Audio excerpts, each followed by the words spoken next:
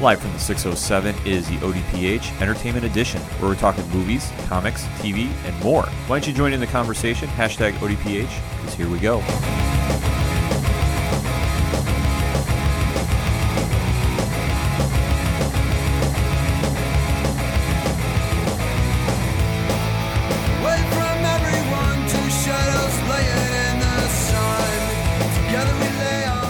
Welcome to another edition of the Ocho Duro Parlay Hour, hashtag ODPH podcast. I am your host, Ken M. Joining me in studio, as always, it's Padawan J. Hello, hello, hello. Folks, we have a lot to discuss. Let's waste no more time, shall we? Hit us up on the social media, hashtag ODPH. Join in the conversation because we want to hear from you. Now, the biggest story in entertainment has to be, dare I say, the fall of the X-Men franchise in a lot of people's eyes. Hey. The disappointing debut of X-Men Dark Phoenix. Hey. Now, we did go over this movie last episode. Kind of what we were expecting for it is yet another retelling of the classic Claremont and Burns story from the X-Men mythos. Arguably one of Marvel Comics' greatest stories ever. It's in there. They tried doing it with X3, The Last Stand, a few franchises ago. Did not really hit the mark, shall we say. No, I'm trying to really find a nice way to put it. Yeah. So obviously, when we heard Dark Phoenix was going to get mentioned again, and after the success of First Class and Days of Future Past. Well, yeah, and there was kind of hints of it going back to Apocalypse, where Jean showed the glimpses of the Phoenix Force in her during the final battle in Apocalypse. And I remember us having that conversation once we got out of the theater. We're like, all right, if they're going to go this route again, they've got to be very careful because they tried this once and screwed it up. And yet they did. So, folks, we are going to be talking spoilers. We are going to be reviewing this. We are not going to be holding back. So no. We just want to give you fair warning in 3, 2, 1. Pad, what did you think of this movie? I don't regret seeing this movie. I mean, there were some parts of it that were enjoyable. It's not in the class of movies where I will never admit to anyone I ever saw this, but my God, was this an awful piece of shit. Let me break it down like this. Can we just talk about what was good about the movie before we go right into it? Yeah, so for me, what was good about it was Michael Fassbender. Michael Fassbender was acting his butt off and doing everything he could with what he had in the terms of the script and what to do. There were also some action sequences that were very good, you know, when they get on fighting. And that's the one thing I feel the X-Men franchise, no matter if it's Deadpool, Wolverine, or even, you know, your mainline X-Men movies, have always done well, is the action sequences have been very good. I mean, for as much as we crap on X-Men 3, The Last Stand, I still like the scene where it's like what remains of the X-Men standing against the Brotherhood and saying, hold this line, don't let them through. Right. Okay, there's glimpses in this movie that really you go, okay, maybe, just maybe they might nail this. And like I said, Fassbender, he was great in it. James McAvoy, I didn't even mind. I know he was working the best he could with the script. And this is where I have the biggest issue with it. And I just apologize, I just popped on the microphone. This was so far away from the source material that even if you tried doing a retelling of this, you missed the mark completely. There's so much going on with the Phoenix saga that, like you say, you need to nail this. The X-Men animated series nailed it. Oh, yeah. It took them 5 episodes. Right. So to try doing it in 1, let alone you did tease this after you reset the timeline from Days of Future Past. That reset it. That was supposed to be the bridge gap between First Class and the franchise that we know with Hugh Jackman and Patrick Stewart and company. So when you referenced Phoenix in Apocalypse, and there is a scene where she is in a building in, I believe it was Egypt. Yeah. And you see the Phoenix Force emerge around her. It's not long, but it's a quick, you see it. Right. You can't unsee it. It's there. So when we jump into the movie, you already have the sense that, okay, the timeline is now set. This is now the current First Class timeline, however you want to define it. It's there. And we know going into this film, because everyone in charge of this movie had made it known that this movie would be set in the 90s. Right. So we go from the 80s of Apocalypse to the 90s of Dark Phoenix, 1992 to be specific. Right, because they outright give you a year in the movie. Right. So when we jump into this frame, they start off with telling a quick story about Jean Grey and how her parents were allegedly killed. and we see kind of the backstory of how she winds up going to Xavier's school. Which was interesting, and for me was a good start because this was something new. This was something different. This is something they hadn't done before, which has been kind of one of my knocking points, I feel, for the X-Men franchise. Okay, you're doing movies, but you're still hitting a lot of the same points. Right. So as they progress and they show, okay, this is how Jean winds up being with the X-Men, so to speak, they jump to 1992, and the X-Men now are glorified heroes. Yeah. Which is, wait a sec, time out. I'll say, yeah, they've got people making posters about them. They've got an action figure line. They've got clothing line made out of them, and you know, they're heroes. Everyone loves them, and the president's got a direct line to the X-Men mansion so he can talk to Xavier. Right, which is mind-blowing to think that suddenly they go from being feared and hated in the 80s. And like virtually wiping out the entire human race. Yes. To now they're glorified heroes. Which say they're the first call over like SEAL Team 6 or something. Right, which I'm going, okay, this is random and just out of left field. Which I get, okay, I know some people are going to say, well, there was time that passed in between Apocalypse and Dark Phoenix. Okay, yes, I understand that. But for me, it's an extreme jump to go from, hey, sorry, the mutant race almost wiped out all life on the planet to, hey, you're the first people we call when something's going wrong. Right. So when they get the call to go save astronauts in space because there is a solar flare coming. Their words, not ours. Exactly. They take the Blackbird, which is not built for space, and they make a point to say this. Well, no, they kind of figure out if it can do it because Hank has been, Beast has been working on the X-Jet and doing some stuff and improving it in some way, but they don't really get specific how. And when the president calls and says, hey, can you guys take care of this? Xavier kind of put his hand over the talking end of the phone and goes, can we do this? He goes, maybe. Right, which was like, what are you talking about? Like, this just kind of seems so forced. They just didn't have a good flow to it. And then they go into space and they do their space mission, which I am really just kind of questioning the extent of everybody's powers to pull this off. I'll say about the only one that made sense is when they had Scott get down into like the turret bay, almost like out of the Millennium Falcon, and they built this thing where he kind of uses his visor, looks into like a telescope periscope thing like you see out of a submarine that focuses his lasers into a gun that shoots out of the X-Jet, which just makes all the sense in the world to me. I'm like, oh, okay, that makes sense. Yeah, that made somewhat sense, but then you see how they're doing the mission, and ultimately Jean Grey winds up on the spaceship, or the shuttle rather, and then the solar flare hits her. Yep. So all of a sudden you see the Phoenix Force engulf her, which is going, okay, well, it already happened in Apocalypse, so how is it happening now? Yeah. No sense made. None. No. So then when she returns to Earth, she really is trying to figure out what happened because nobody else can because they all say she should be dead. Well, yeah, and they're all kind of like, what the heck just happened up here? But she's all hunky-dory. Oh, no, I feel perfectly fine. I feel better than fine, in fact. Yes, so obviously she's coming back to Earth, and they're checking her levels, and they're through the roof for her powers, and she is... Like, the one thing about the Phoenix when you watch it, it doesn't necessarily turn bad at the jump. Right. It's a gradual build. So for the powers to kind of be controlling her, they never really delve into it. It's just all of a sudden she's just acting weird because she has the Phoenix Force in her. Yeah. Which I thought, okay, maybe this should have gotten explained a little bit. But I have read the X-Men stories, so I'm like, okay, and I know what this is doing. And they tried kind of conveying that there was something going on because once they get back to the mansion and all the kids are there to give him a hero's welcome, Xavier has this nice speech about how the president gave his thanks and no class for the rest of the day. Well, those of age go out to like the woods someplace near the mansion and start having a party where, fun cameo, we get to see Dazzler. Yeah, we get to see Dazzler finally. You finally get to see Dazzler for all of like one scene and like a blink and you miss it type of scene. But, Jean's hanging out with Scott, Cyclops, and she's pounding alcohol like Barry does in The Flash. Yeah, which is, already kind of seeing, okay, something is not right here. And then as you obviously see down further in the scenes, Jean just finally lets go and basically has like a force generation that she knocks it down trees. Looks like something out of Star Wars. Right. That she's finally just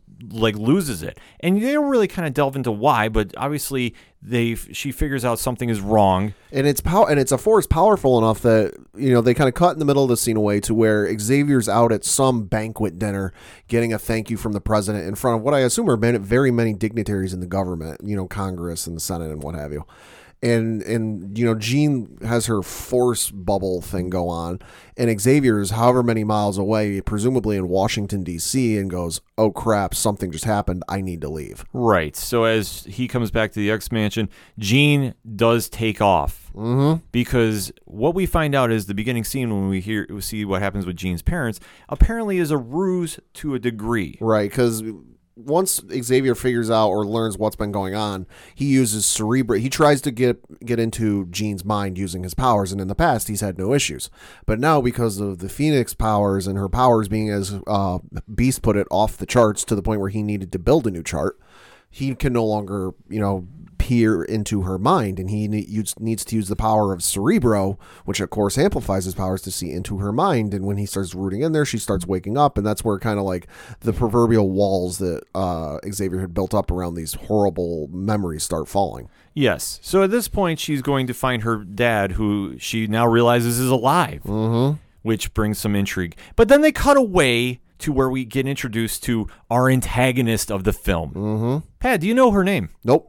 No, because they never explain it except for a quick throwaway line. And it's really a bad scene or bad mark of a movie when I have to watch a video from Nerdist explaining who she is and what she is, because at no point... Because they said who she is, but I didn't pay that much attention to it because, like you said, it's a throwaway line.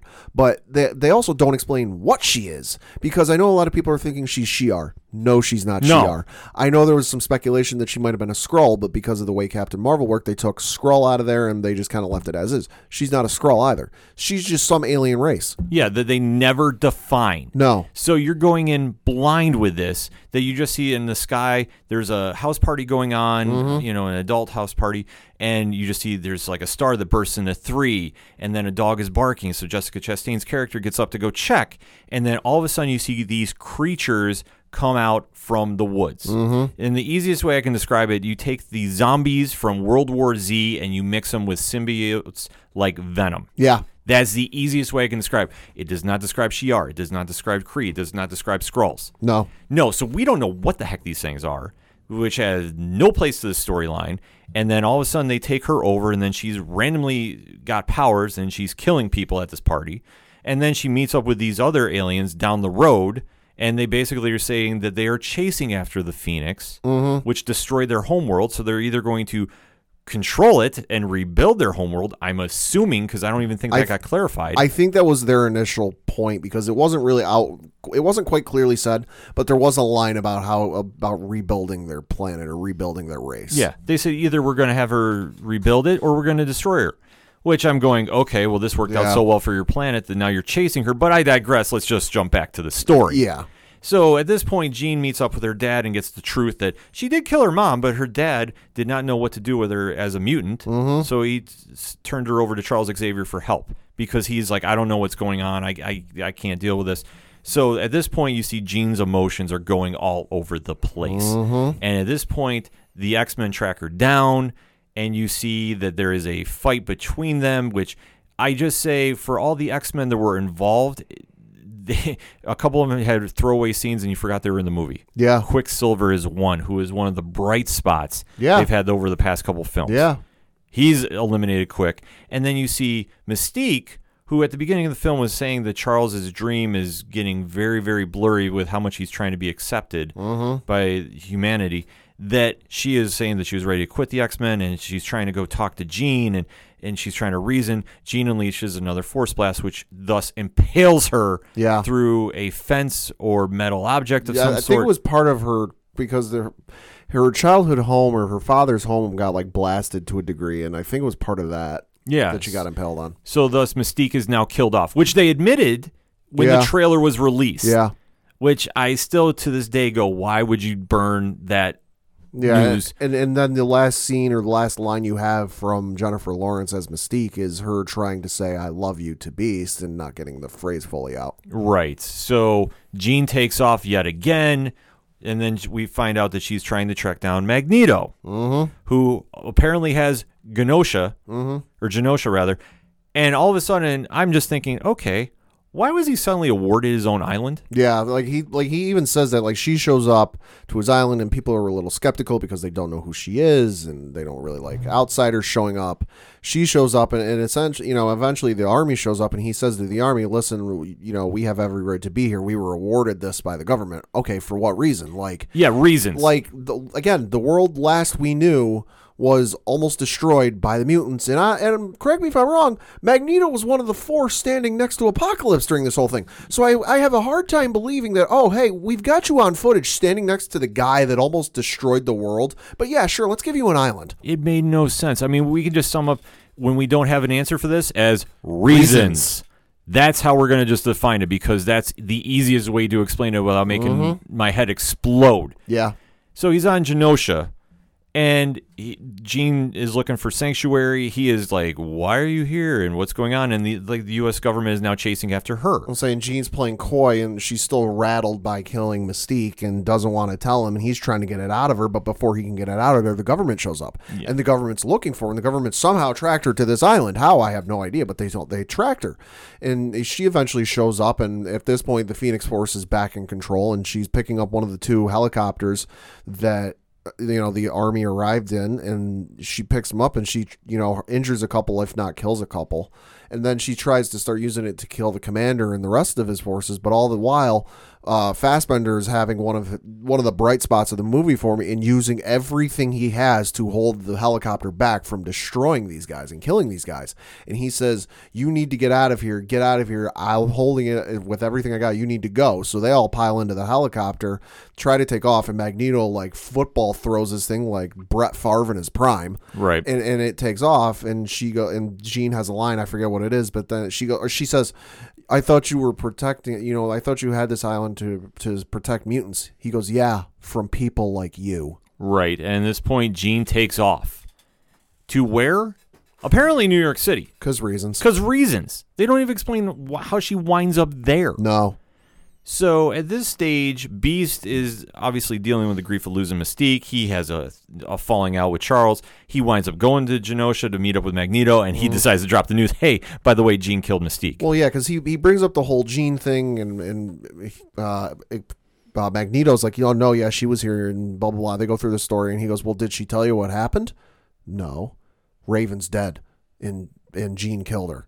And at that point, the switch gets flipped in Magneto, and he goes from, telling Jean that, "Oh, I haven't killed anyone in a while. I'm not really about that anymore. I've moved on, what have you," to, "Yeah, I'm going to kill her." Yeah, flips the switch and is ready to go. Pulls the helmet out of some toy box looking thing out from under his bed and goes, "Nope, yep, time to take care of business." And at this point, Jean is now, we're presuming she's in New York. We can't really tell because she winds up in a seedy bar, that she's now illusioning herself away from the public to where Jessica Chastain's character comes to find her. And I believe the character's name is Vox, so I'm just going to say that. So at this stage, Vox is reasoning with Jean Grey and saying, "You don't know your potential and what you can do," and then explains how nobody understands you, everyone's afraid, like the typical stuff you hear in movies. Right, which it was like, okay, this makes sense, but at the same token, it really doesn't, because suddenly Jean is like, "Okay, I'm going to go with you," because obviously she's probably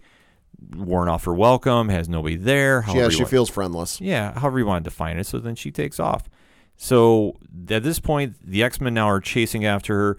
Beast and company are now chasing after her. Everybody winds up in New York. There's a great fight scene. Yeah, with one of the bright spots in the movie where you've got the X-Men and Magneto's crew fighting out front of a hotel. I presume it's on one of the sides of Central Park or at a hotel.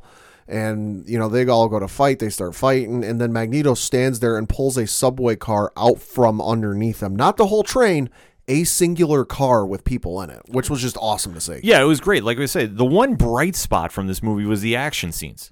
That was the one takeaway you can go, okay, they got that right. Yeah. But as we see, there's the fight between Magneto's Brotherhood, I guess, of evil mutants, or whatever you want to define them as. We can define them because they sure didn't. Right, because nobody did, because reasons. And at this stage, Magneto's team is fighting Xavier's, and everybody's trying to break in to fight Vox, or Volk, I believe is the name. Okay. And who has Jean Grey, who's now trying to siphon the Phoenix away because Jean doesn't want the power. She's realizing what's going on. She's having her mental breakdown. Scott shows up, and he winds up making the save from the Phoenix Force, fully going to Volk. At this stage, though, Jean is thoroughly weakened. Magneto got thrashed by the Phoenix. Xavier had one of the more disturbing scenes where Jean makes him walk up the stairs because he's paralyzed. Yeah. And the government now takes everybody under control because as all the work that the X-Men apparently have done in the 12 years since Apocalypse is now up in smoke. Yeah, because there's one scene when Jean is back in the bar, the local news is on, and they're talking about kind of how Jean's like public enemy number one, and every government on the planet is looking for her. And there's even a mention that they're starting to set up like mutant detention camps for mutants they deem to be enemies of the state. Yes, which is very interesting that they can flip this at a drop of a dime. Yeah. After we've had an X phone in the president's office the entire time. And what also happens during that same scene, Xavier's watching the same news broadcast and picks up the phone to try and explain what's going on to the president. Presumably, I'm guessing he gets his secretary or whoever is in charge of, get his phone calls. And he goes, oh, well, yes, I'd like to speak with the president. And, the person says, after this phone call, this phone will no longer be in service. Right. So at this point, everything's up in smoke. They're on a train going to presumably one of these camps. Mm-hmm. And at this stage, we now see the alien race, whatever you want to define them as, swarm like World War Z all over the train. I'll say we go from like 5 or 6 of this alien race to like 500 plus because reasons. No explanation, just reasons. No. That we don't even know the extent of these aliens because, as we see, they are literally hit with the kitchen sink, everything. Yeah, that like the army just starts unloading bullet after bullet after bullet onto these things. I mean, they even hit them with a 50 caliber mounted machine gun. And they just like Jay-Z said, they just brush a shoulder off. Right. And at this stage, you're looking going, okay, what the hell are these things? 'Cause I can't figure it out. I'm even trying to think, are they... what are the Phalanx? Mm-hmm. Because they never explain it. I'm going, okay, they can't be Shi'ar, they can't be Kree.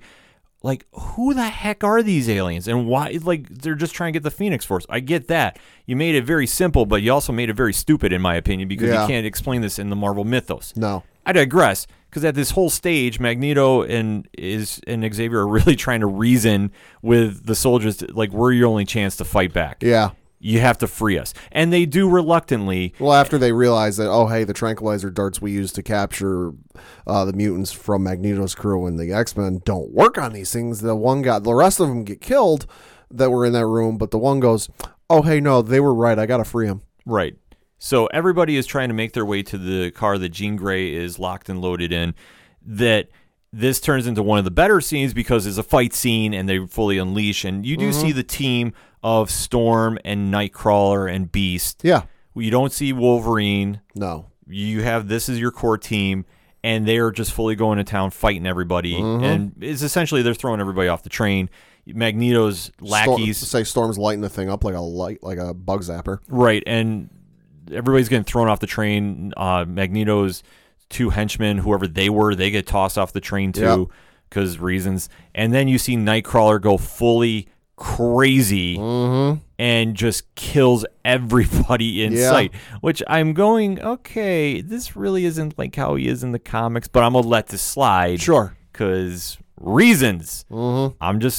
It's kind of like when I turn my brain off when I watch the Fast and the Furious movies. Yeah. I just try not thinking. I just let it happen, and we just let it go. Yeah, we also see Magneto, like, kind of like the last line of defense between Jean and Jessica Chastain's character, because Jessica Chastain's character eventually makes it onto the train and just starts making light work with everyone. Like, at one point, Storm summons a massive lightning storm and hits her with it. And she almost does like Christopher Lee does in the second Star Wars movie where, like, he throws the lightning at Yoda and Yoda catches it. But it's kind of like Jessica Chastain does the same thing. She catches it and goes, oh, that was fun.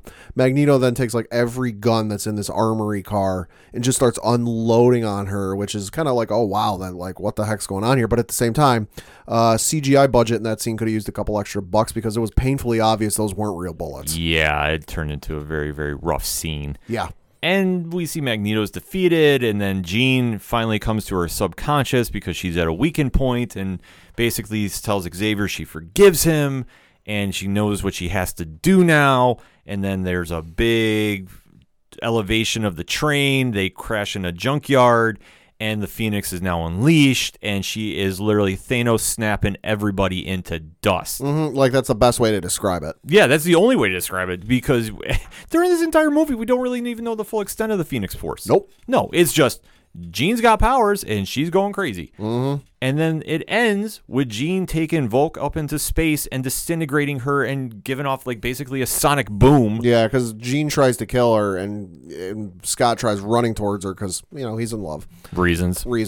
And Scott gets a little too close, and like the skins or something starts peeling off of his hand. He goes, Jean. And that's when Jessica Chastain tells her, listen, if you're going to kill me, you're going to have to sacrifice your friends to do it. And at that point, I'm calling this from a mile away, and I'm like, okay, so she'll just fly into space. Yeah. Because it's already been well established in this movie that this power, that she can fly at great distances and great speeds. So she says that line of, if you want to kill me, you have to sacrifice your friends. So she'll just fly into space. 30 seconds later, that's what she does. Yeah. It was completely telegraphed. You saw it coming a mile away. Yeah, and even Jessica Chastain has the line, your emotions make you weak.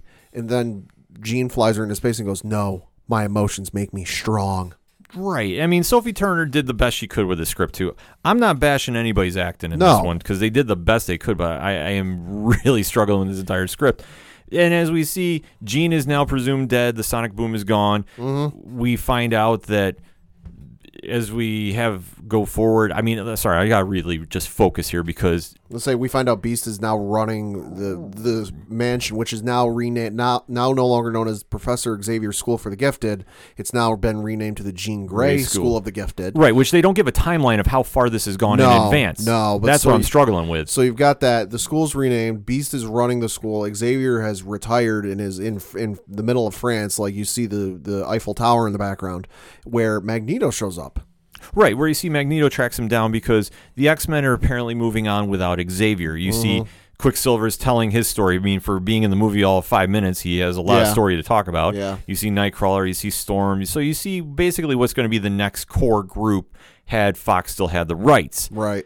And as Xavier is sitting in France, Magneto tracks him down with a chessboard, wants to play for old time's sake, and basically is trying to reason with Xavier, who has now had the fall from grace because essentially we assume, because reasons, that the X-Men have now gone back to square one where they're feared and hated, but yet they're still at the school. Yeah. Nothing's really been explained there. No. Xavier is now just walked away because obviously he's failed. He's felt he's failed. I mean, that's all he's been reminded in the entire movie with Jean. Well, because the other confusing thing with this, and just to backtrack a little bit, and correct me if I'm wrong, we get the scene where Jean flies up into space and kills Jessica Chastain's character, and then it just kind of like fades to black, and then comes up on their back. They're at Jean's talking, and it's like this sweeping shot of the mansion and the students walking through the mansion, and it's she's doing a voiceover of the scene. So like we just go from like there's no resolution of thank God the villain was killed. Wait, where's Jean? It's just villain's killed and we're moving on. Yeah, just blink an eye and we're just keep it going. Like there was just no break in there, which they should have. No. And as we see, Magneto is offering sanctuary to Xavier because I guess he still has Genosha at this point. Yeah. We don't know. Yeah. And then the scene just pans up to the sky and you see the Phoenix flying through the screen, fade to black. Which I will say, the scene where Xavier and Magneto are playing chess was a nice touch. Oh, it's a nice touch. It's a nice throwback. Yeah, it was a nice throwback. It kind of closes the movie and the franchise in a way that like we were very familiar with seeing them. But for the rest of it, it was a hot pile of garbage. I know I said it on last week's show. It was not projected to do well at the box office. Folks, it did not do well at the box office at all. For the weekend, domestically, it made $32.8 million, finishing second to The Life of Pets 2. And it only finished ahead of Aladdin and Godzilla King of the Monsters and Rocketman, but because, those weren't the first weekends it was in theaters. In terms of X-Men movies overall, it was the lowest opening weekend for an X-Men movie ever. And yes, I'm counting the previous movies, Deadpool and the Wolverine movies. It finished ahead of nothing, and it finished behind the Wolverine, which had an opening weekend of just over $53 million. This was just destined to fail from the jump, in my opinion. The script was so off base. And then from what I was hearing, if this rumor was true, this was supposed to be the catalyst for the Fantastic Four versus X-Men. Yeah. These were supposed to be Skrulls, and this was going to have like a Civil War type deal going on between them. And no, because from what I read, it was going to be Civil War, but it was going to be Fox's Civil War because the stuff I had been reading over the weekend, it essentially copied Civil War, the comic verbatim, to the point where like the Registration Act would get enacted, and like you'd have Mr. Fantastic on one side and then one of the X-Men on the other side, and like they go at it. Like it's a verbatim copy of Civil War, just with Fox characters. But why would you do that when you've already had that happen with Disney? I mean, like, Yeah. why? This just doesn't make any sense. No.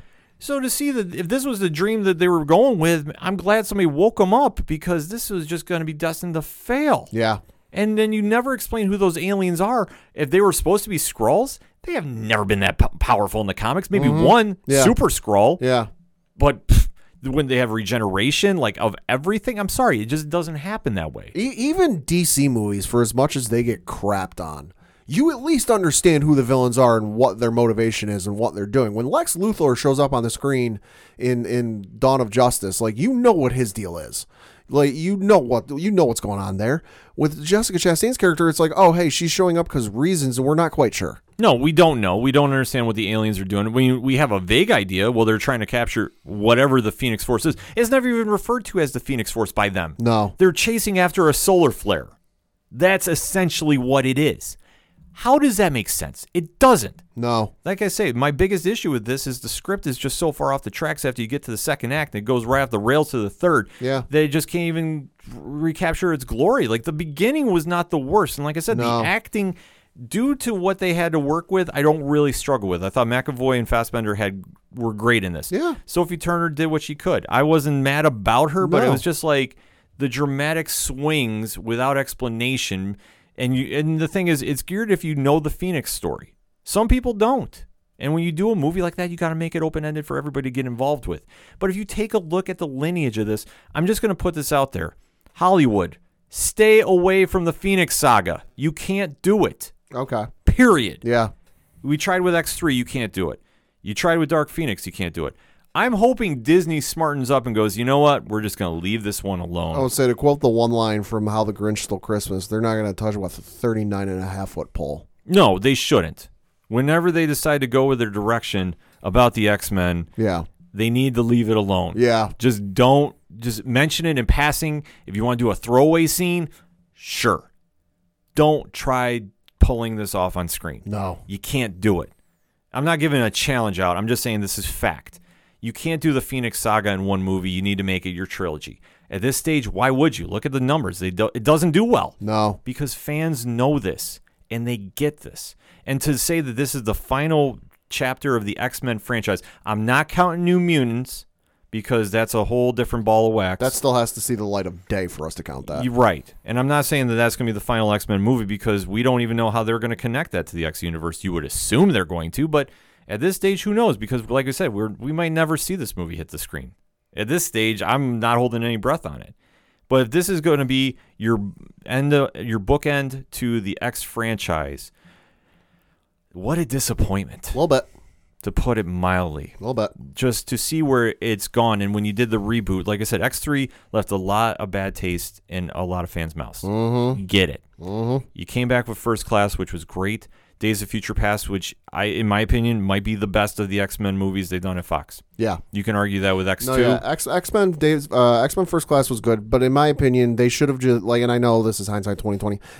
If you're doing a rewatch of the movies at any point, just stop at Days of Future Past. Like that to me is what should be the end of the Fox X-Men franchise. I agree. And then Logan is the end of Wolverine's story. Yeah. Like, that's it. Yeah, Logan is the best movie they've done, period. Yeah. With the X-Men franchise. Yeah. So, but if we're talking the team, it's Days of Future Past, and you ended there. Apocalypse was not great, but it was better than this, in my opinion. Yeah. In my opinion. I mean, this is kind of like maybe a 1A, 1B scenario. I'll throw that out there. I can't even stretch it that far. Because like I said, there was flashes of brilliance, but there were blinks. Mm-hmm. I mean, you can't even say full flashes. No. The fighting was great. Fassbender and McAvoy did what they could. But overall, to end the Phoenix on this note, good. Put it to bed. Let's never talk about it again. When you go to Disney, hit the reset hard. I don't care how you do it. Just leave this alone. Because quite frankly, to go on in this note is just a bad way to remember what a franchise was, because without the X-Men franchise, and let's face it, if X-Men the first one, didn't do as well as it did, we probably would never have an MCU. That's true. Let's be honest about that, folks. But let us know what you think. We've given you enough to discuss about this movie, but we want to hear from you. Hit us up on our social media accounts. You can find them at ochoduroparlayhour.com. Use the hashtag ODPH. What was your take on Dark Phoenix? We want to know. We're going to take a quick break. We'll be right back. Hey, this is Brian Wolf from Fair City Fire. You are listening to ODPH, the greatest podcast in Binghamton. Woo!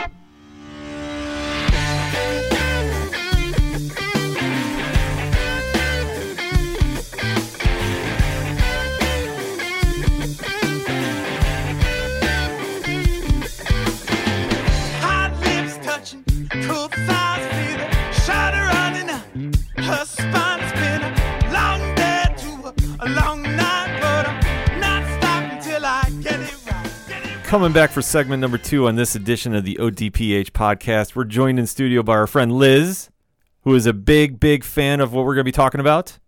Yes, absolutely. And we're talking Jessica Jones. We're going to talk about some good Marvel. We're not going to be talking about Dark Phoenix. Oh, God, no. And we didn't even say the worst line that was even said in that movie. No, we're going to save that for later. No. We're going to talk about good things now. We're going to talk about Jessica Jones returning for the final season on Netflix. Mm-hmm. Season 3 is going to be the final part of the Defenders universe that we'll ever see on Netflix, presumably. Well, no, presumably about it. It's the last time, for now, that we'll see these characters. Right. I just rule in this day and age just to never say never. But this is going to be season 3, and then we'll see what happens in a couple years. Now, Liz, you're a big Jessica Jones fan? Yes, absolutely. So you're definitely going to be excited about this. Now, for our listeners out there, Jessica Jones, how would you describe Jessica?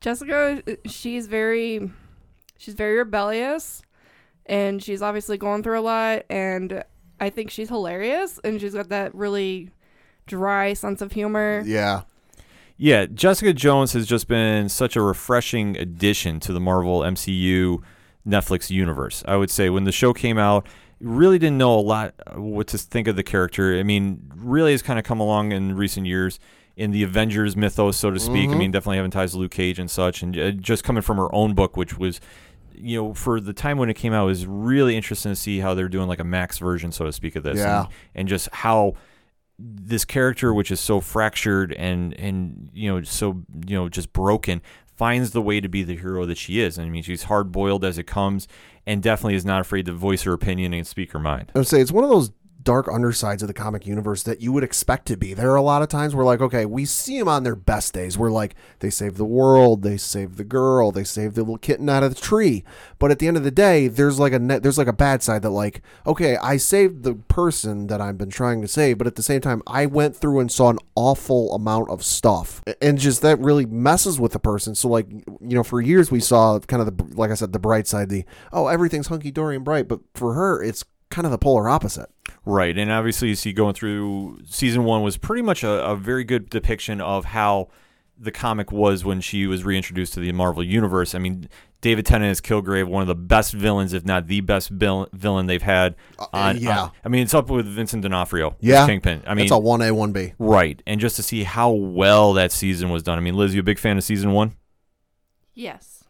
So going into season 2, we really didn't know what to expect with season 2. In season 2, I don't want to say missed its mark, but you really didn't have the sense of like what the direction was going to be in. It was also hard to follow up season 1 just because for me season 1 was so good that it's like, okay, it's almost like in sports when you have a famous player like a Michael Jordan, Brett Favre, Wayne Gretzky, that like, okay, they're that good that like whoever follows up after them is going to have big shoes to fill. Right. So season 2, you can say it was a letdown. I mean, I don't rank it there with Iron Fist. No. Which, I mean, that's kind of my lowest barometer of the MCU shows. But I thought Jessica Jones season 2 was definitely a step in the right direction per se. But the whole saga with her and her mom and just what the direction they went in, I thought was maybe not as great as season 1, but we definitely saw her best friend suddenly now get her powers too, and we're leading into season 3. We just got done watching the trailer. Pat, what did you think? It looks very interesting. I'm kind of interested to see where they go with this because it's not kind of the way I would think it would go. Right. This one, we didn't really know what to expect with, but we did see that we do have the villain announced for the show. Mm-hmm. Pad? It is going to be Gregory Salinger, played by Jeremy Bobb, who, of course, if for Marvel comic fans, is known to be the second person to assume the identity of Fool Killer. Now, this is kind of interesting because the character in his own right is just different. Mm-hmm. But this is for old MCU heads like myself, that when I heard this was announced, I'm like, whoa, okay, this is going to be interesting, but this fits. Yeah, I would say it really says something about a character when, like, you're reading an article kind of describing the show and the season, what to expect, and, like, the sentence used to describe him is the second psychopath. Right. Like, not the second person, not the second man, not the second woman, the second psychopath. And especially with how Fool Killer is, because he's brilliant and his motivation is simply to kill fools. Mm-hmm. And how he does it is like almost like a flair for the dramatic. You know, he's very poetic at times. Yeah. Like, you almost want to think of like a swashbuckler, but not as cool. That's kind of the easiest way to say it. But how they're going to portray this on screen, I think, is going to be interesting. Because with Jessica Jones, he really doesn't have a rogues gallery like you would think. This is kind of borrowing from other elements of the MCU, but I think it's a good thing. As we see, like with Cloak and Dagger borrowing from the MCU for their rogues gallery. This is a nice welcome addition, and obviously to see where she's left off at this point. She's now taken back up her practice of being a private investigator, and just really going in and seeing what she has to deal with, because now that she has to deal with somebody that's really pushing her buttons, and almost going at the psychological aspect that Kilgrave did, is going to be really interesting to watch, because this is where Jessica Jones really shines, I think, in my opinion anyway. That when she's given the task where she's on the run and she has to find a way through herself and deal with her own, insecurities almost, you want to say, and just all the trauma she's been through, that she just doesn't feel that she can be the hero she is, but then she finds ways to be that hero and does it in her own way, because I think there's only one person that can do it, and that's her. That she just finds a way, that she's tough as nails. She just puts on that I don't want to use tough as an adjective, but that's the easiest way to describe it. Just that really forceful, demeanor when she's coming back, and she's really trying to just be I don't want to say standoffish, but she doesn't keep a very big circle of friends. And then to see how she plays off when somebody comes at them, and as we see when Fool Killer is attacking somebody she cares about, all bets are off. Oh yeah. And just to see how it involves the rest of the cast. The one thing that I'm really interested to see is her best friend Trish. Yeah, we'll say, because Liz, of course, you remember from the last season, they had a bit of a falling out, and I think it'll be interesting to see where that goes. Yeah, it'll be very interesting. Are you a big fan of her? Jessica? No, Trish. Trish? She's kind of a tough character to play off of, because she kind of tries to play that lovey-dovey best friend kind of side, but then she also has that like underside of like she's a little jealous, and you almost kind of want to hate her a little bit, I say. Almost kind of two-faced, but not at the same time. Yeah. Yeah, she definitely has her own difference in what she wants to be, because she looks at Jessica and there's just so much just jealousy. That, okay, Jessica has the powers, Jessica can do all this, and she so desperately wants to be a superhero that when she winds up doing what she did in season 2 and getting her powers, now we kind of see what happens, because in the comics she's a character, Hellcat. Right, which is funny, because you have a character at least at this point in the show, during season 2, where she's got a big majorly syndicated radio show that goes out across Lord knows how far from New York. She seemingly has it all. Her face is on buses, it's on billboards, it's on bus stops, it's on benches, it's everyone knows who she is, but she's not happy. No, she isn't. And then I think this goes to show how flawed these characters are, but how well they're portrayed. Kristen Ritter does an amazing job as Jessica Jones. I don't think she gets enough credit for how she can go into that place where she plays somebody that's so broken, but yet so bold too. I just think just how she portrays the character, she definitely deserves a lot more credit than she gets for it. And then just looking at the rest of the cast, Malcolm is coming back, who is Jessica's unwitting sidekick, I guess you could say. Or, he's everybody knows it but him. Yes, and they're bringing back Jerry Hogarth as well, or Hogarth, who is playing the attorney, and we see that there is now a tension between her and Jessica as well. Yep. Which is going to play off because she is defending Fool Killer, which I just am really waiting to see this cat and mouse game, so to speak, and how Jessica winds up defeating Fool Killer in the end. Or does she? I don't know. We don't know. Liz, what's your expectations for this season going in? Jessica's going to crush it. She's gonna bring it and she's gonna crush it.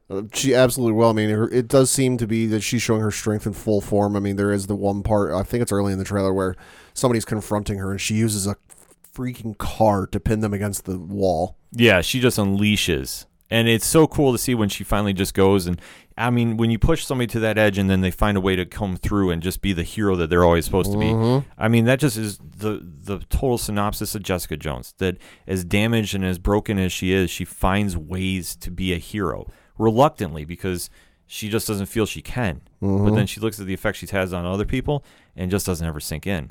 I mean, it's just a really interesting character trait to what they've built up there. And if this is going to be the swan song to Netflix's Marvel legacy, what do you think is going to be the lasting impact? I think it's going to be something that prior to, this happening, I think it was something that I think for a lot of us we never expected to see. I mean, sure, you've got the CW verse and they kind of do their own thing, but like I feel like for me, the Marvel Netflix stuff was kind of the first thing that really nailed the crossover and had me anticipating for a lot of stuff down the road.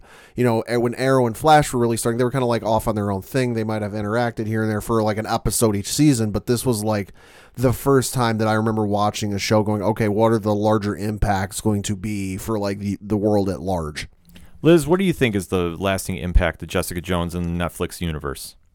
I don't know. Like, I feel like it's not. I think she's showing that it's not easy being a superhero, and it's not all that glamorous. It's not everything that it's cracked up to be. It's not like a bunch of roses, Like, I mean, she's, at the end of the day, she's tired. She has to have her glass of wine, otherwise she can't function. Like she's definitely got some coping skills, and I just think that she's, she works really hard, and like sometimes she'll drag her feet if she has to do something, but at the end of the day, she crushes it. I'll say it's not all parades and keys to the city.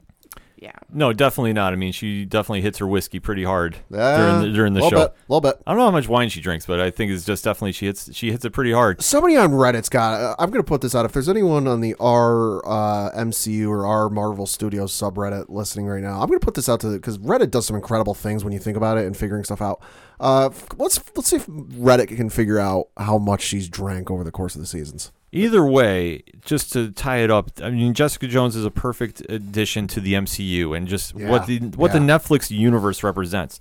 Because it's not all the super-powered Captain Americas and Iron Mans and Thors. It shows that with great power, there is great responsibility, but there isn't the escape of great problems. And if you take a look at everybody that's been in the MCU Netflix universe, Daredevil has a bunch of emotional issues, to put it mildly. Yeah. Luke Cage has to come to terms with his environment and where he is and just what he wants to be that representation of. He wants to be the hero for hire, or does he want to be the hero that's the icon? That's where he has to kind of find his way. With Danny Rand, he has his emotional issues of who am I and what is my legacy? Being the proverbial fish out of water. Right. And with Jessica Jones, too, she has her emotional issues, but they all bring it together to be heroes. And like I say, it almost gives that sense of the real world to their characters, even though they're based in a superhero universe. It's a really cool experiment that they did. And to see where it's going to go now is going to be really interesting to watch because, like we said, after this is done, we probably won't see these characters on screen for a couple years. But I guarantee you this is not the last we've seen of the Defenders. I'll say there's a very good reason why every time the shows have ended, they've said this is goodbye for now. Right. Every time they've announced this is goodbye for now. And their impacts will be lasting a lot longer than it'll take you to binge watch Season 3. Season 3 comes out on Netflix this weekend. Hit us up on the hashtag ODPH. What is your thoughts of Jessica Jones going in, and what's your thoughts of the overall MCU Netflix universe as it's taken off and we'll probably see on Hulu or Disney+. Who knows? We want to know. Hit us up. We're going to take a quick break. We'll be right back. Hey, this is Rob Kacharik from the band 607, Autopilot Off, and Walking Distance, and you're listening to ODPH. Coming back for segment number 3 on this edition of the ODPH podcast, and we have to talk about some cancellations. Yeah. Now, the big news that broke over the weekend was DC's Universe's Swamp Thing. Yeah, this is messy. Now, it has been announced that after one episode aired, that they are canceling the series. Right, but it should be noted that while everyone's running with the headline Swamp Thing has been canceled, yes, that is the case. However, they do have the 10 episodes filmed. Those 10 episodes will film, and then after that, no mas. Yeah, they will air, and then after that, it depends. There's a lot of rumors going around that they're going to try going to a different network, such as an HBO, such as an AMC, such as Netflix, maybe. But CW's been thrown out there. CW's been thrown out there. It will not show up on Hulu. No. I will already tell you that right now. No. So, Pad, what was your initial reaction and the reason that we heard? I'll say my initial reaction was I was very surprised because I know there was a lot of good reception about the show and that people were really excited and really happy about the show and really loved it. But then initial reports came out saying that, Upper Brass wasn't too happy about it and they want to cancel. I'm like, all right, well, if that's the case, why do it a week after the show? Like, it had their first episode. This seems a little odd. And then it started to come out that no, what ended up might have been the case. And I haven't seen this firmly 100% confirmed, but this seems to be the prevailing thought going around, was that the show season 1 was filmed in North Carolina. And that due to a clerical error, initially the WB and DC had been promised something like $40 million in credit from the state government of North Carolina towards being able to film the show, which according to estimated numbers was half of their budget for season 1. And due to a clerical error or a paperwork error, they weren't going to be able to get $40 million. They were going to be able to get $14 million, which, I mean, I'm no mathematician and math isn't my strongest subject in school. 14 is a lot less than 40. Right. This was the basis I was hearing, too, that it was a budget issue more than they didn't like the show or they were really doing that, which is fine. I will accept that because I did watch the first episode and I really liked it. I'm not the biggest Swamp Thing fan. Right. It's a little more obscure even for hardcore fans. It is, but if you're into the horror genre, you know who Swamp Thing is. He's had some very good runs in the comics by Alan Moore and Scott Snyder, respectively, amongst other writers. It is a different show. And how they portrayed it the first episode really captured that essence. Yeah. That it's not like anything you've really seen per se involving superheroes, but it does have that supernatural horror element to it. Yes. And where they're going with it, it's heavily CGI too. So when when they were talking about the budget issues, that does make sense if they were using that for the budget money for CGI. Because you can't do the show justice if you don't have that budget. No. So where it goes from here is going to be really interesting. I would like to see it wind up on an HBO. I think it would make a lot of sense there. I'll say HBO would essentially just write them a blank check and go, here, do what you need to do. And they could just turn it to the 11th degree and just go nuts. Well, it would make a lot of sense to go there because I think if they go to the CW, I don't think it'll do justice. No. I honestly don't. I'm not saying anything bad about CW, but to really capture the element of this, you need to go to a place where you can have an R-rated show that you could definitely push some boundaries, so to speak, that network TV you can't do. And like I said, there's nothing wrong with it. The CW universe that's established on Arrow and such is great for what they do on the show. And even Arrow teeters the line, so to speak, at times. I mean, sometimes when there's a lot of killing on there, you walk a fine line. For the Swamp Thing to be pulled off, you need to go to a network that's going to allow you that creative freedom to really go there. So like I said, AMC could work too. Yeah, AMC is known to take a lot of weird stuff and make it really good. And they do have a good relationship working with DC too, because they've had Preacher on. I know they have another show that just came out too. Yeah.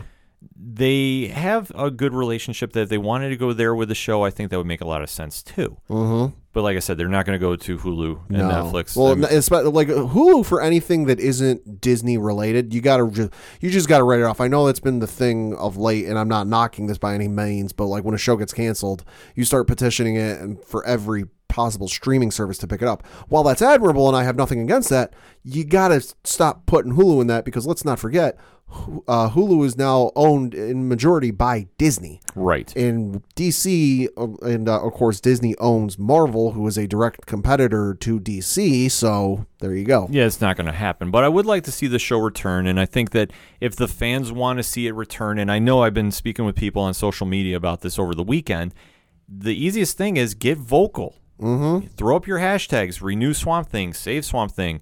Hashtag it up. You can do like the one show I want to see come back more importantly, and that is Deadly Class. Because over the course of the shows, Sci-Fi announced that it is not renewing Deadly Class and is not renewing Happy. Now, Happy I could understand, so to speak. Yeah. I could. Yeah. Happy is an acquired taste. Happy is a little different. Happy is good if you like the WTF moments. Mm-hmm. Like not like in Dark Phoenix when Cyclops goes, I'm going to fucking kill you. Yeah. Which happens. That happens. And falls flat on the floor. No, when Happy does it, yeah, they go completely left to center and they go into some really crazy places. You have the WTF moments every single scene. Yeah. And it works for him. I don't bash the show. I mean, I watch the show. Yeah. And, I mean, Christopher Maloney and Patton Oswalt and company do a great job continuing the story of Nick Sachs. And where they're going with it, because the comic didn't run that long, was out there. So wherever it happens with them going forward, I don't know. But what really upsets me is when Deadly Class got canceled, and I have spoken on the show about it. I have spoken on the blogs about it. The show is so tailor-made for a network like Sci-Fi, and just the production level that is involved with it. The Russo brothers from the Avengers Endgame mythos are executive producers. The cast is so well casted for this. Everybody really adds something to the role of just the coming-of-age story in the School of Assassins set in the 1980s, punk rock DIY. It is so tailor-made to the books. Yeah. And just even when they're telling flashback stories, the fact that they go to illustrations about it. I mean, Rick Remender and Wes Craig's story is so well portrayed on screen, and the actors absolutely crush it every episode. And to see that it is almost left at that cliffhanger, because I was under the assumption they were coming back. Right. And I know that ratings-wise, it's always funny because when you start talking about DVRs and you start talking about the factors of you're not watching live and how that impacts. Well, so it does end up having an impact. The initial ratings come out like the day after it airs, so it's those who watched live or at least that same night. The numbers also get factored in a couple of days later, because they don't go so if you've got something on your DVR, let's just say it's Supergirl. If you got Supergirl on your DVR, you're busy on Sunday night, you got something else going on, you weren't able to watch it. If you were able to watch that night, I'm pretty sure it's factored into that night's viewings. However, if you're just simply busy, you had a crazy week at work, and your first day off at work is like a Thursday, then it might not factor in, because if I'm not mistaken, the ratings for like DVR, TiVo, and that kind of stuff for broadcast, like the initial broadcast plus 3 days afterwards. Right. It's interesting to see how it's played out, but the ratings have gone up every episode, and going into the final episode, I know they were really pushing for everybody to watch live. They tweet live with everybody. I've tweeted with the cast many times on the ODPH account. In fact, they follow the show, folks. Deadly Class follows the ODPH. So to say that they're that interactive with the with the fans is an understatement. Yeah, it's almost unheard of these days. Right, and I've talked to many of the cast members on the show too via Twitter. So with that kind of interaction, that kind of fan base, and just the fact they were growing in their numbers, to see that get canceled, that definitely threw me for a curveball. Now, Sci-Fi has their reasons for doing it. Yeah. And you know what? I'm not going to get into it. But what I want to say is, Pat, let me ask you this. You've seen Deadly Class? Yeah, but most of it. Where do you think they should wind up? Well, first of all, whoever gets Deadly Class will be getting a fantastic show that I think a lot of people will be clamoring to see. I think for me, what might make the most sense is maybe something like a NBC or even maybe an ABC. Like go a little different, maybe a little left of center from what you might expect. But I think it's something that might work for the mainstream. I mean, a couple of years ago, you remember, and even more years ago, NBC had Heroes and then Heroes Reborn. So they do have that kind of flavor of having done that in the past. I'll give you that. In fact, if they could get on network TV, I would mark out like a madman. Yeah. But I don't think that network TV would be able to handle Deadly Class. I'd love to see it, though. Don't get me wrong. I want to see them wind up either on Netflix, which I think makes a lot of sense, or let me throw you a curveball that I don't think anybody talks about. Okay. YouTube TV. That's true. Is trying to kind of grow in that market. They've got a couple things. They have the Karate Kid reboot, Cobra Kai. Cobra Kai. Why not put a show like Deadly Class on there? That could happen.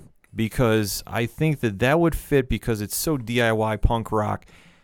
For any network to pick that up, it would be a huge feather in their cap at this stage. Yeah.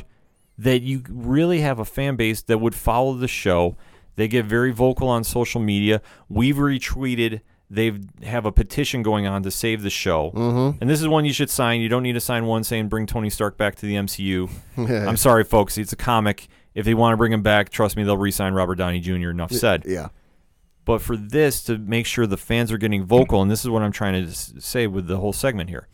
If you want to see your favorite show get brought back, you need to get on your social medias. You need to hashtag it up. You need to start writing into places. You need to start hitting on their Facebook, hitting on their Twitter, hitting on their Instagram about bringing the show back. Mm-hmm. You have to. Yeah. And when fans are doing this, and to see the reaction Deadly Class has been getting, I can't see anybody passing on bringing them back for season 2. Yeah. I'd love to see him on Netflix. I think that would be a great fit for him. But I wouldn't doubt maybe just a curveball if we can throw one out there. If they are not competition with Marvel, maybe sliding them on Freeform after Cloak and Dagger. Maybe. Or maybe put them on FX because Legion is leaving, unfortunately, but you need some show with a little... je ne sais quoi, as they say. Yeah, maybe. I mean, the only curveball I can see possibly an issue with that is, well, Disney kind of does own FX now. Right, but would they let that go? Because, I mean, you have to have an audience for comics that don't fit inside the mainstream. Yeah, that's true. Because it has been proven. If you want to even take a look at how a Hellboy movie got made. Yeah. And I'm not saying the recent one, but I'm saying just the ones in general. Just in general. You can take the looks over the years since the comic movie medium has blown up, that there's been a lot more attention brought on properties that don't fit that typical superhero mold. Right. I mean, take a look. The Boys is coming out on Amazon, I believe. Something like that, yeah. That's coming out real soon. That is not made for network TV. That is a perfect home for it where it's going on Amazon. You take a look at some other shows like The Umbrella Academy that I think would have a tough time telling their story if they were on a network show. But they have a format and they have a following and they have fans that will watch. That's the key thing. And with Deadly Class 2, well, like I said, I'd love to see it on network TV. I think it would be really cool. I think if you can throw them on a cable market or a streaming service, rather, you do it on a YouTube TV, you do it on a Netflix, you do it on an HBO, which would be amazing too. Yeah. Or even an AMC, which has been known to take a shot with shows. That's true. I think that would be a great precedent to set, because if you want to get into these shows where you have everybody that's a Batman and a Superman or a Captain America and an Iron Man, that's great. There's a place for that. But for fans that are not into the superhero books, so to speak, and want something different, there needs to be a medium for it. So what I'm going to employ the ODPH audience here. You have a show that got canceled, whether it's Swamp Thing, whether it's Happy, whether it's Deadly Class.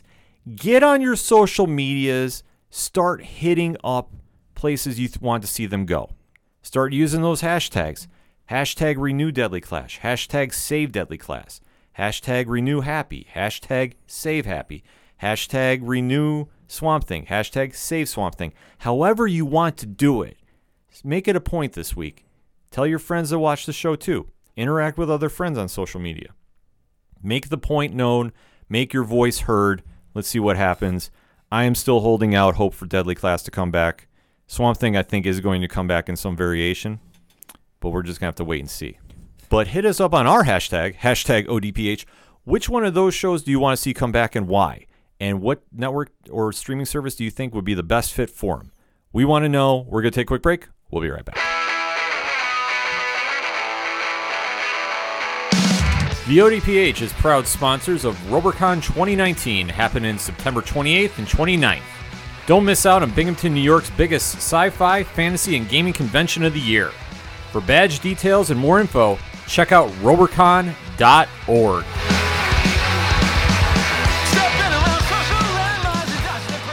Coming back for the final segment on this edition of the ODPH podcast. Liz Bailey is jumping back in on this segment. Pat, you got some one-shots? Yes, of course. We are in the biggest week, one of my favorite weeks of the calendar year as a gamer.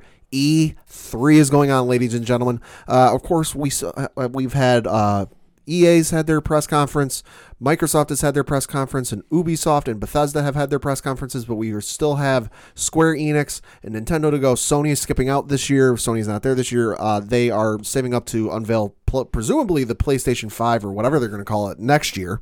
But so some of the big kind of highlights for this year, EA led off with Star Wars Jedi The Fallen Order and a 15-minute gameplay video of it. And my God, does it look amazing. You have Saw Gerrera returning to the story. This takes place, of course, between episodes 3 and 4. Where quite in the timeline's not 100% set yet, but with Saw Gerrera showing up, of course, being reprised by the great actor Forrest Whitaker. Looks very good, looks very interesting. It's being done by the folks at Respawn, of course, who made the Titanfall video games. It just looks really good and really amazing. That was kind of like my one big takeaway from the EA. The rest was sports and other games that I'm not really that much into. But if you are, hey, check them out on their YouTube channel. I'm sure you can find some stuff out. From the Microsoft press conference, the one interesting thing is they kind of went into some details about their next gaming console. They didn't give it a full name. All they said was that it's going to be coming out holiday 2020, and it's going to be coming with Halo Infinite. Okay. The next chapter in the Halo series had a very interesting, not sort of a gameplay trailer, but just kind of a trailer, kind of maybe hinting at what the story is going to be going forward. So we got that to look forward to. They showed off some Gears 5 stuff, which, fun thing, if you pre-order Gears 5, you will get a skin for one of the original Terminator robots in the game. So that was kind of cool. And then at Bethesda, they had there was nothing new from Bethesda from Sunday night about Elder Scrolls 6 or Starfield, kind of their big anticipated stuff, but they did have some interesting stuff for what they have out, Fallout 76 and Elder Scrolls Online. The big stuff from Ubisoft today was more so what they got coming, but they did unveil their next Watch Dogs game, which is Watch Dogs Legion, which takes place in London. The way they kind of described it as, it's kind of a what-if scenario in Europe where it's like a surveillance state and everything's kind of watched and suppressed. And from what they've told, if you're anything familiar with Watchdog games and kind of the hacking ability of it and all that, it seems like everyone in the game can be recruited to your cause, and it looks very interesting. As we record, we still have the Square Enix panel to look forward to. So which they are going to finally unveil whatever it is they've been working on with Marvel for an Avengers video game. Yeah, no idea what that's going to be, but they did drop in possibly the weirdest announcement during E3 in a number of years I can think of. They dropped the big news and the surprising news that I figured they would have led off with or saved for the end of their panel, and that is the release date of the Final Fantasy VII remake they've been working on for a number of years. Huge. That's huge. That's got a lot of people excited for it, and that's it's one of those things that's like, oh wow, okay. They have a concert going on, and I presume it's going to start touring, but it's a Final Fantasy VII concert where it's an orchestra and they play music from the Final Fantasy VII game. They unveiled a trailer at that concert in the middle of the night, East Coast time, and with the worldwide release date of March 3rd, 2020. Now, how big is this remake? This is big. This is not like a remaster because obviously it was a PlayStation 1 game, so it's kind of hard to remaster up like 3 generations in consoles. This is a remake. This is huge because for a lot of people, Final Fantasy VII is their game, from everything from Cloud and Aerith to Sephiroth, and just kind of like, and I might be spoiling it for some people, but the game came out however many years ago. Get over it. The death of Aerith being one of the huge seminal moments in a lot of kids' lives. I mean, this is something a lot of people were looking forward to and not totally expecting when they first announced it. And also we have, and I know Liz is going to be a big fan of this, we have the Nintendo press conference coming tomorrow, where presumably we will get a lot of new information about the upcoming Pokemon games, Sword and Shield. Liz, how excited are you for this? I'm so excited, I can't even stand it. She is very excited. She's a huge Pokemon fan and very much looking forward to it. She still has to get a Switch, but she's working on that, or she likes to call it a flip. Yes.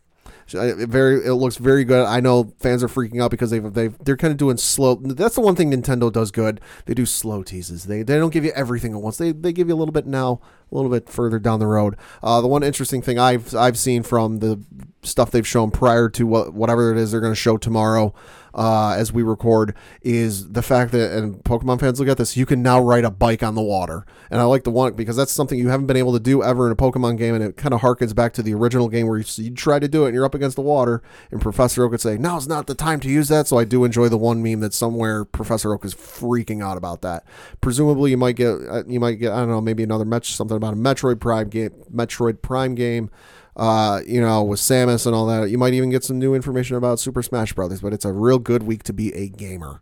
Definitely is. E3, I mean, this is a big deal. It's almost like Comic-Cons. Yeah. For anybody that's not into gaming, but if you're a gamer, this is your Comic-Con. This is San Diego. This is New York. I'll say, when you've got Keanu Reeves showing up at the Microsoft presser, which I can't believe I almost neglected to mention that, but of course, the folks at CD Projekt Red who made the Witcher games, Witcher 1, 2, and 3. Great games. Fantastic. Can't recommend them enough.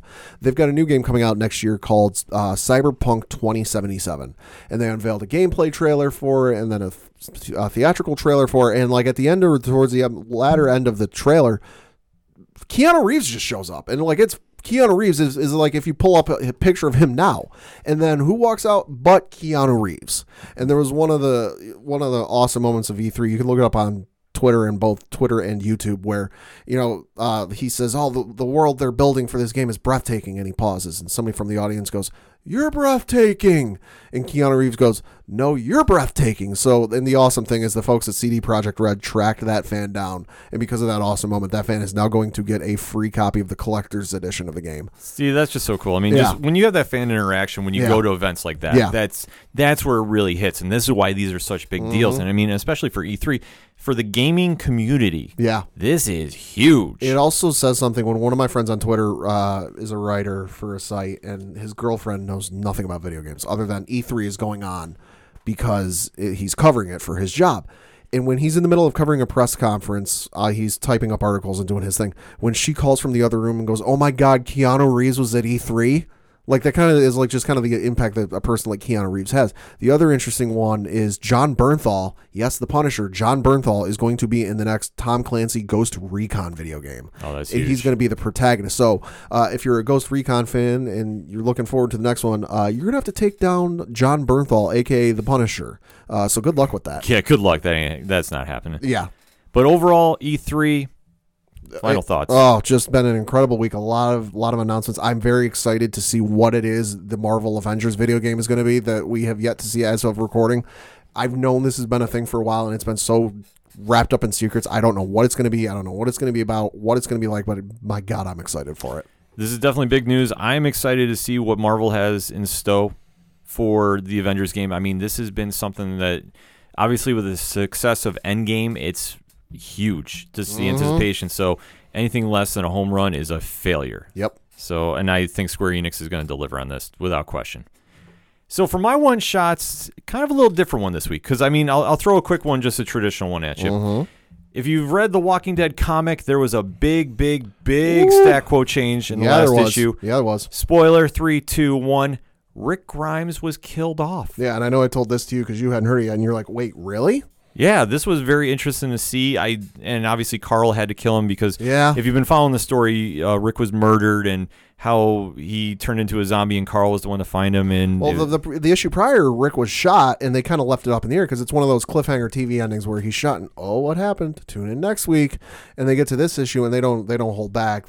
Carl walks into the bedroom where his dad is supposed to be quote unquote recovering, and no, he's already turned, and his eyes are already white. Right. So this is very interesting to see for the comic storyline, to see where they're going, and does this signify an end to the comic coming up? Maybe. I mean, it's hard to say. Issue 200 is going to be coming up fairly shortly. Hasn't Kirkman said in the past that he has an ending for the comic in mind? Yes, he says he has an ending for both the show and the comic should it come time for him. Okay. So there is a possibility for it. I'm not saying it's ending. I'm not going to throw that out there. But if it happens, I wouldn't be surprised. But now it's going to be interesting to see how the comic universe deals with this, because the TV show has made good with it, but they have Daryl Dixon. The comic universe doesn't. So we'll see what the Carl Grimes-led team of survivors moves forward. That's going to be the true story. The comics doesn't have it yet. They don't have it yet, but we'll have to see. And to close out the show, this is the official 2-year anniversary of the podcast. Mm-hmm. So 2 years ago this week, the ODPH, the Ocho Duro Parlay Hour, started doing our podcasts. So we just want to say a quick thank you to our blog writers who have been supporting the show, Vinny, Brag Guy Signal, Nostradogmus, Edwin, to John and Breon, our street team, to Frederick Theodore, I have to say the formal name. Yes. Our t-shirt and logo designer, to our fellow hashtag 607 podcast friends over at 3 Fat Nerds, Rich Ron, and hashtag Big Natty Cool, Derek Diesel, and Mike C from I was going to say I Am Horror because he started out that way, but Horror Zone 607, to Coach Duffy, and to Sound Guy Galore JR. So shout out to those two guys for the greatest segment that was never recorded. Yes, when we have our historic retrospective episode one of these days, just wait for the story on that one. Oh my God, yeah. We don't get anywhere without the music that you hear on the show too, so we have to give a shout out to all the bands that have come on the show and have been so gracious with giving us their music to play each and every week. Fair City Fire out of Austin, Texas. Shout out the Robots, Crimson Brethren, Honker, Floodlands, Walking Distance. Truly means the world to get your music on the show, and we're hoping that a worldwide audience is picking up on you too. And especially to everybody that's been supporting the show lately. Our Twitter followers have just joined on, hashtag Podern Family. To all of you, our loyal listeners, especially shout out to our listeners up in Nova Scotia. Ooh, okay. CJH and everybody up there. We see the download numbers. We see you interacting with us. We just want to say, and to everybody worldwide that's been following just our downloads coming in from England too, to everybody that's taken the time out to listen to the show, to interact with us on social media. For Padawan J and myself, we just want to say thank you. You can listen to a lot of podcasts, but the fact you give us your time each and every week, it means the absolute world to us, and it just pushes us to go even harder and just give you the best podcast that we can give you coming live from the 607 each and every week. So to all of you, simply thank you, thank you, thank you. The support means everything.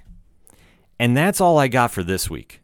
So for Liz Bailey, who decides to come crash in a couple segments, for Padawan J, thank you. I'm your host, Kenem. Thank you, thank you, thank you, as always, for listening to the Ocho Duro Parlay Hour. Hashtag ODPH Podcast. We'll see you next time.